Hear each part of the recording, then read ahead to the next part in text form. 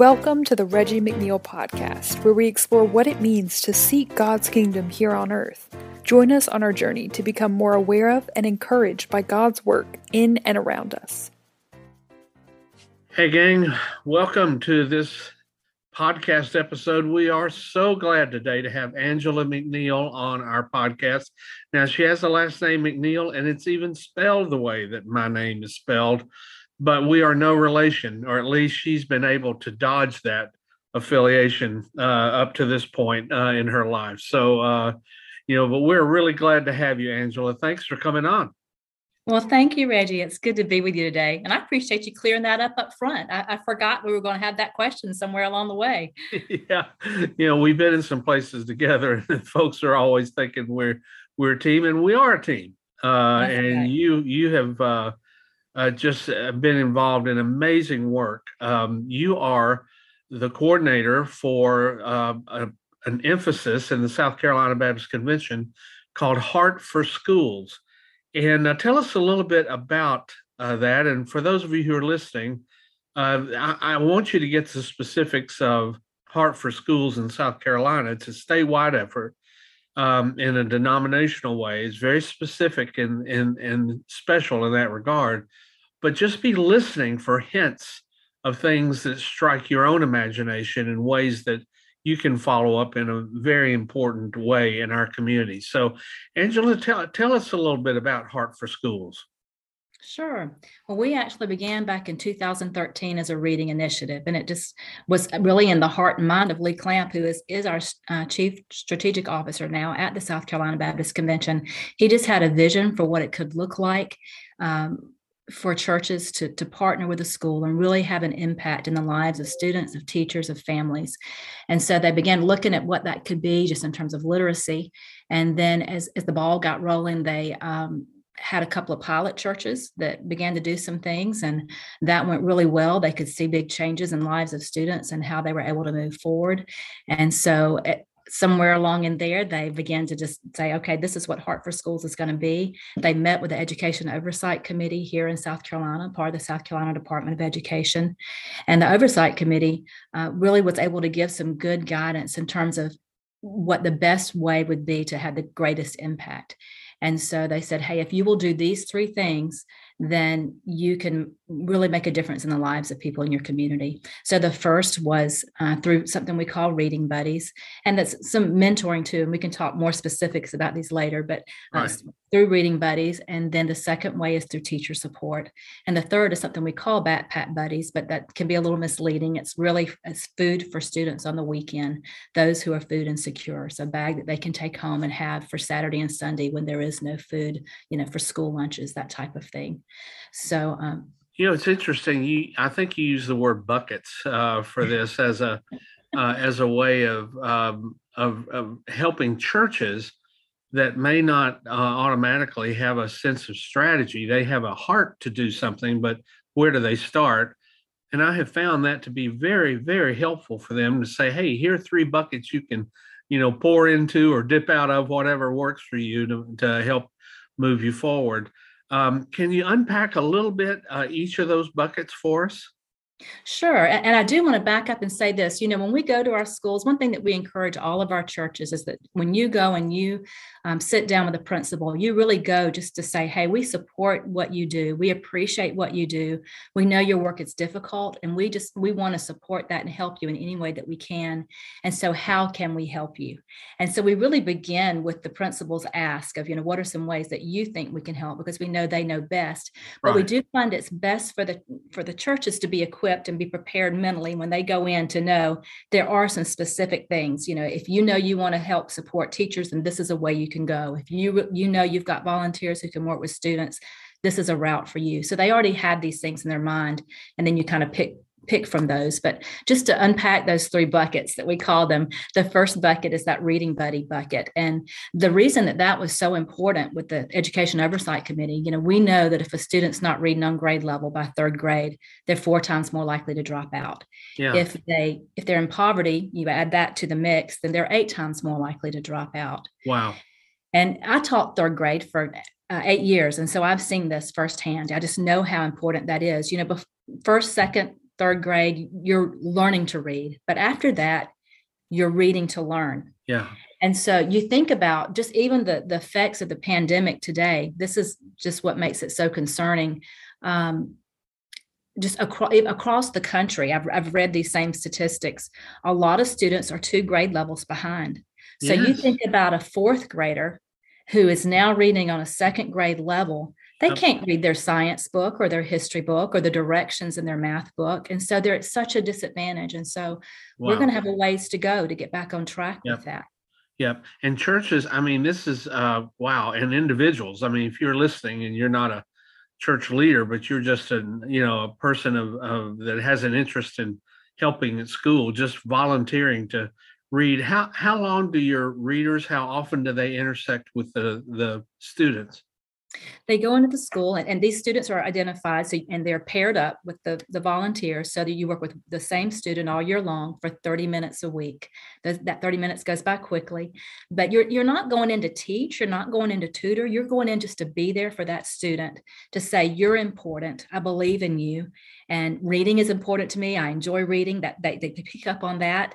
You think about, you've probably read with a child or a grandchild, think about what that feels like. And it's the same kind of thing. And, you might ask some questions along the way of, well, what do you think is going to happen next? Or what did you like most? Or, just making sure that they also understand what they're reading, but it's a time that's a fun time for them. So 30 minutes a week with a student makes a difference in their self-esteem, and it makes a difference in their reading scores. When they test in the spring, their reading scores have come up and they're improving. So you have data to suggest that this really does help. I mean, it really moves kids up. We do. In fact, one of those pilot churches has really been very strong in their reading buddy work, volunteer wise, and they've been able to say, "Hey, and these are the statistics, and this really makes a difference." Now, we'll say right now during the pandemic, each semester we think, "Oh, we're going back," and we have not yet. Yeah. We thought January was the time, and Omicron has made a difference. Yeah. So we are hoping that definitely by the fall we'll be able to get back in. But we have to think outside the box too. What about something outside of school? What about after school programs? What about after school tutoring at your church? What about some summer programs? Because we know so much is lost over the summer. So that we just think outside the box and think, what can we do to really make a difference for these students? You mentioned something too in passing that's so critical, and that is by reading to the same student every week, you're creating a relationship that really becomes a cradle, doesn't it? That just holds this and supports the whole learning process for the kid. It does. That consistency is so important, and you hear stories of that they're sitting there. We hear from the teachers, we hear from the principals. They're watching that clock. They are waiting for that person to show up. It's important to them. And some of these students don't have a consistent person in their life, somebody to really pour into them or listen to them. No judgments in that. Parents are busy. Some are just in different situations, but it's just a different type of attention. And so it is very important. I have school administrators tell me that engagements like this often provide the only 30 minutes of positive adult focus on that child, just on that child, 30 minutes of positive focus. For some of these kids, that's the biggest dose of that they get all week. And that's incredible to imagine. It is. It's such an opportunity. I'm personally looking forward to this. I didn't tell you, I came into this position, Heart4Schools in 2020 in April when everything shut down. And so I've not been able to go in personally and serve as a reading buddy. I've taught students, I've taught the classroom. I've worked after school with students who are struggling, but I haven't done that as a lay leader, as a person coming in as a volunteer. And I am so looking forward to that. Now, what about that teacher support bucket? What are our teacher appreciation, or I guess you call it teacher support, right? We do. And teacher support, teacher encouragement. And we know that teachers are just so important. And so I don't have to tell anybody who's listening to this. I know we can probably all think back through probably every grade that we went through, the people that were important to us, that shaped us. It's not just academics. And these teachers just pour so much of themselves into what they do. It's their calling in life. And they give so much all day long, and then they go home and continue to give. Honestly, it's tied. I read this in I think it was a Gallup survey where they compared asking people what their daily stress was like. And teachers and nurses both tied for the number one most stressful profession in the United States. Yeah. And so, goodness, and we've seen with the pandemic how much more stress that's been. And I talk with pastors all the time who say, "Oh, my wife is a teacher, or my daughter's a teacher," and they really get it. So they understand what's going on. I heard on the news before Christmas that 200,000 teachers across the country had left since September. Oh, it's epidemic. I mean, it's I'm sorry to use that word. It's almost pandemic levels with a teacher exit, and so many of them are those first and second year teachers. We're really losing them out on the front end. We are. So we really just want to support those teachers. And there's so many ways that we can do that, whether it's something as simple as writing notes of appreciation, sending notes saying, thank you for what you do. I'm thinking about you, or having your children in your church write those notes. I had somebody else say that they went into the school one time and had a booth set up for the students to write notes to their teachers. They made sure every teacher had notes from their students. And it meant even more to those teachers, just, for their kids that they were teaching to do that. But notes of appreciation, things that you can put in the teacher workroom, just in terms of snacks and goodies, with a special note saying, "Hey, we're thinking about you." Some churches have been able to even have prayer boxes in schools. I've had a church that actually allows a pastor to come before school and meet in a certain place to pray with teachers that want to do that. A lot of meals, we hear about churches that are taking breakfast in so that teachers can spend that time together in some fellowship. They don't get that very often. And then taking the time not only to do that, but while they're there, to sit down with those teachers and actually get to know them. They're not just handing something and walking away, but they're developing relationships and getting to know them. And when that happens, oh my goodness, it opens so many doors. We hear so many times that the pastors become the chaplains for those schools once those relationships begin to be developed. Yeah. And those teachers are the gateways to, what's going on in the hearts and the lives of the kids that are under their care. I hear a lot from churches that do gift cards for teachers for a variety of reasons, or even help support. So many of these teachers are pulling money out of their own pockets for supplies, materials. And it $100 here, $200 there may not sound like a lot of money, but it does if it keeps you from having to dip into your own money. So, there's just so many ways that teacher support can happen. And you're right, you've been a teacher. So, and right now in the atmosphere we've got in America with so much pressure on public education, and there are so many good teachers that just, I don't know of anyone that's ever expired from over affirmation. So, but I know a lot of folks who just quit from receiving no affirmation. So, what about that third bucket you mentioned? Well, that is for the students who are food insecure, and we call it backpack buddies. But we know 1 in 6 children, or 1 in 6 families in South Carolina, do not have enough food. And so a lot of times when those students come to school, they have breakfast and they have lunch, but they may not have a lot when they go home, and certainly not on a long weekend. So you'd have Friday night, Saturday, and Sunday. And I want to tell you a quick story. There is a leader in one of our counties here in South Carolina who made sure that every one of the schools in her county had this food for their students. And this is why, because of one story. She said she has a friend who's a nurse, and the nurse told her this story. There was a high school student sitting in class, just not seeming like himself, not disruptive, but just not quite who he normally was, not paying attention the way he needed to be. So she sent him to the nurse. And she said that as the nurse sat there and talked with him for a little while, he didn't want to admit it to start with. It took a while to have the conversation, but here's a high school student who had not eaten all weekend, literally. Oh my gosh. And she said, when she figured that out, not only that, she was heartbroken in that as it was, but it was Easter. And what do we do as Christians on Easter weekend? We feast.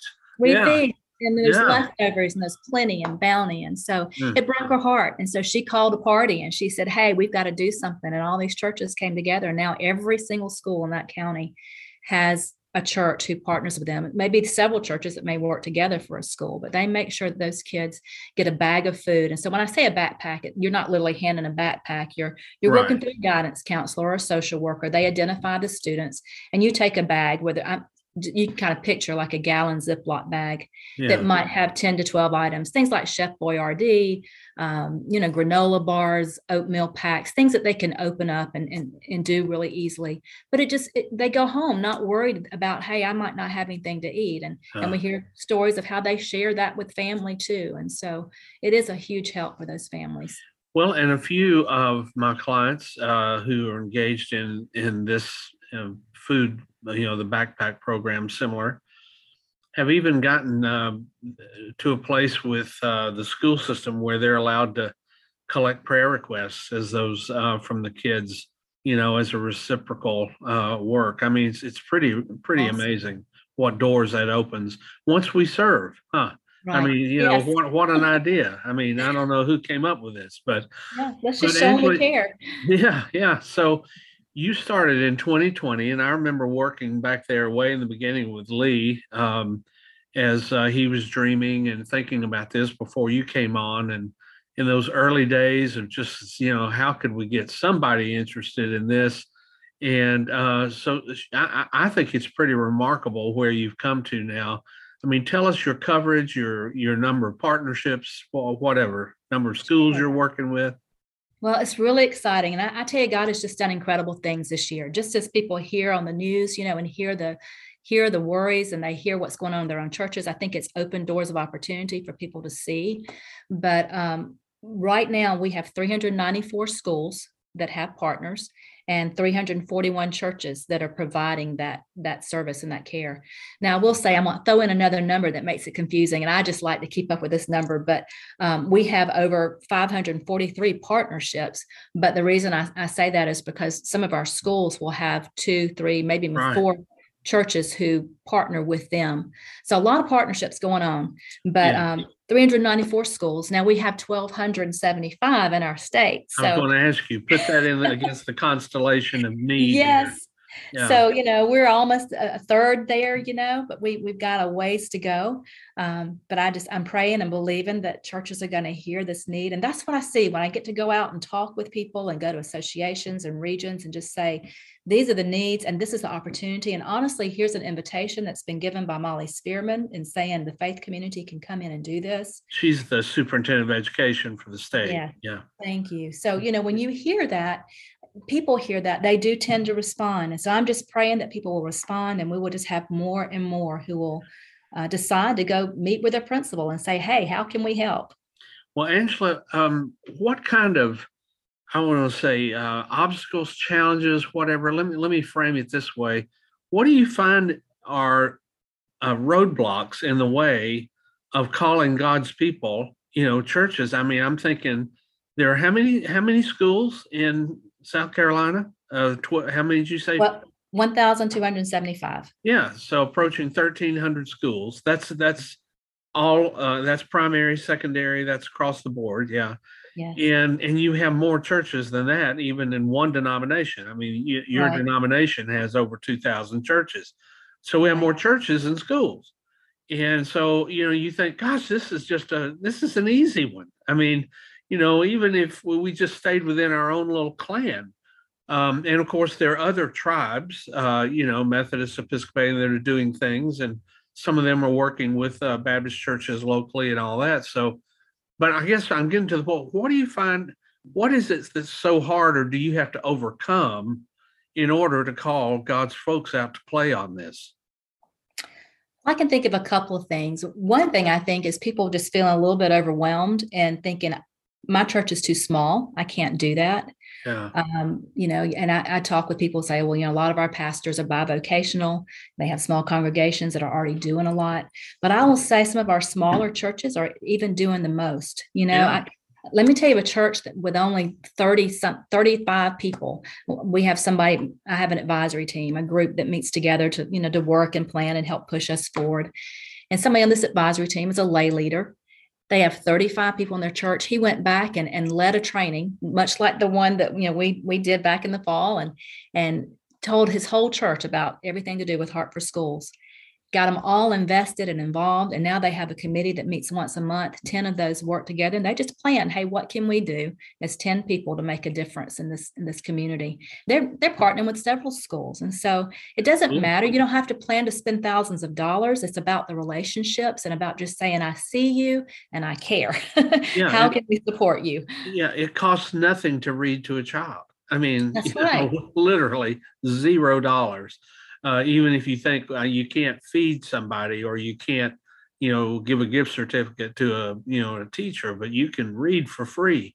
And how about, you talk about pastors, you talk about churches. How about just individuals that may be listening to this? What and suddenly they feel like, I need to do something. I can help here. What do they need to do? What's their best strategy? I think the same thing. I think you still go to the principal, or if you have a relationship with someone in the school, and maybe it's the school secretary or assistant, maybe it's the guidance counselor, but you just have that conversation and say, how can I help? And I know that there will be opportunities to go in and to mentor. There are times that students just need a buddy to come in and have lunch with them once a week or once a month to again be that consistent person, or to be a reading buddy. And there are teachers that could use the support just in terms of helping do things in the classroom. One thing that teachers really appreciate, something called duty-free lunch, where they don't have to sit with their class, and they get 30 minutes to go and think and breathe by themselves, and then come back recharged and rejuvenated. And so it's a great time for a volunteer to go and enjoy being with the classroom that they don't get to be with. So, after when we can get back in volunteer, right. It's a great way to do that. I will say too, something that I've learned in the last few months is the importance of school improvement councils. Every school has a school improvement council, and their purpose is to, look at what needs to happen in the school and work together to do that, even to involve other community groups and bring people in. And they always, they want to have parents, they want to have, people from the school, but they have to have several community people. It's required. And so if we could go in, even as a volunteer, and be part of a school improvement council, we can hear the needs firsthand. And then we can be the person to say, hey, well, how can we help with this? Or how can I go round up some more help with some other people? So a lot of opportunities for individuals. Angela, how important is it that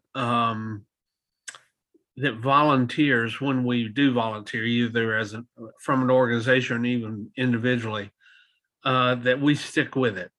I mean, that we really hang in there. How important is that? Oh, it's so important. We just, it'd be like putting a Band-Aid on just to walk in and hand a meal and walk off. We just really want to be there to build relationships, but we want to say that those people are important. And if we walk away, I think people give up. I think we may do more harm than good, Yes. Well, the reason I ask this is the biggest complaint I get from school administrators when I talk to them about volunteers there are two things that always come up that they say. One is, the fecklessness or feckleness, or whatever that word is, the fact that people will promise and not deliver, or right. They'll deliver for a month and then they're scarce and they don't know what happened.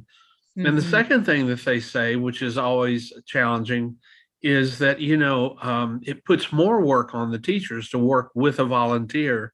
And so they just feel like they're overwhelmed already. So figuring out how to be helpful without adding to the burden, and again, I think by showing appreciation and all that can really give us that entree that doesn't, that we can overcome that timidity or temerity on the part of leaders, school officials that might not want to, risk it with us. Mm-hmm. We always say under promise and over deliver. Yeah. And then I encourage our pastors when we talk about building those relationships, just to be sure, even as you may come in that beginning of the year, you may have been asked to do something, you do that one thing, but just call at least once a month, if not more. Let's try more than that, but at least once a month, whether you're really connecting with that person, saying, I'm still here. What else can I do? What's next? How can we look forward and dream together? So just being consistent is so important. Well, Angela, what do you see as I'm titling this trio of podcast Kingdom Sightings. And how do you see what you're doing and what the folks are in Heart4Schools, that whole effort? What's the kingdom connection for you? Oh my goodness. We talk about being the hands and feet of Jesus, and I think we use that real loosely. But oh my goodness, to go into a school and really say, I care about you and do something about it. When I began with Heart4Schools, I started, I was reading through the New Testament, and over and over again, I just kept seeing the words, Jesus saw the crowds and had compassion, just kept jumping out at me. And I think it's so important for us to see. And part of that kingdom work to me is recognizing the need that's there and then doing something about it. Jesus didn't just see, he took that next step. And when we do that, I think too about the lives of these students. I think God has a plan for each one of them, Right. And they have such great potential within them. And so for us to do something to help them to live up to that potential, knowing that we're all created in God's image and that he has things and plans for them. I see all that as part of that kingdom work. Yeah. Well, I like to talk about the kingdom as life, as God intends. And that's exactly what you're saying here. God has great intentions for every one of those students and every one of the folks that are listening on our podcast today, every volunteer, every teacher and minister, everybody is on God's radar and God's scope. And so helping people live, as you say, live up to or live into the dream that God has for them, for what their life can be. I mean, it just doesn't get better than that if we're able to partner with God in that kind of effort. I mean, in fact, I had a friend text me this morning. He's going through some stuff, and he said, "Isn't Jesus the main passion and center of our lives?" I called him immediately and I said, "Well, yes, of course, but I will say Jesus said, seek first the kingdom." And I mean, Jesus is the point of our faith of Genesis, but what he came to show us and point us to the kingdom.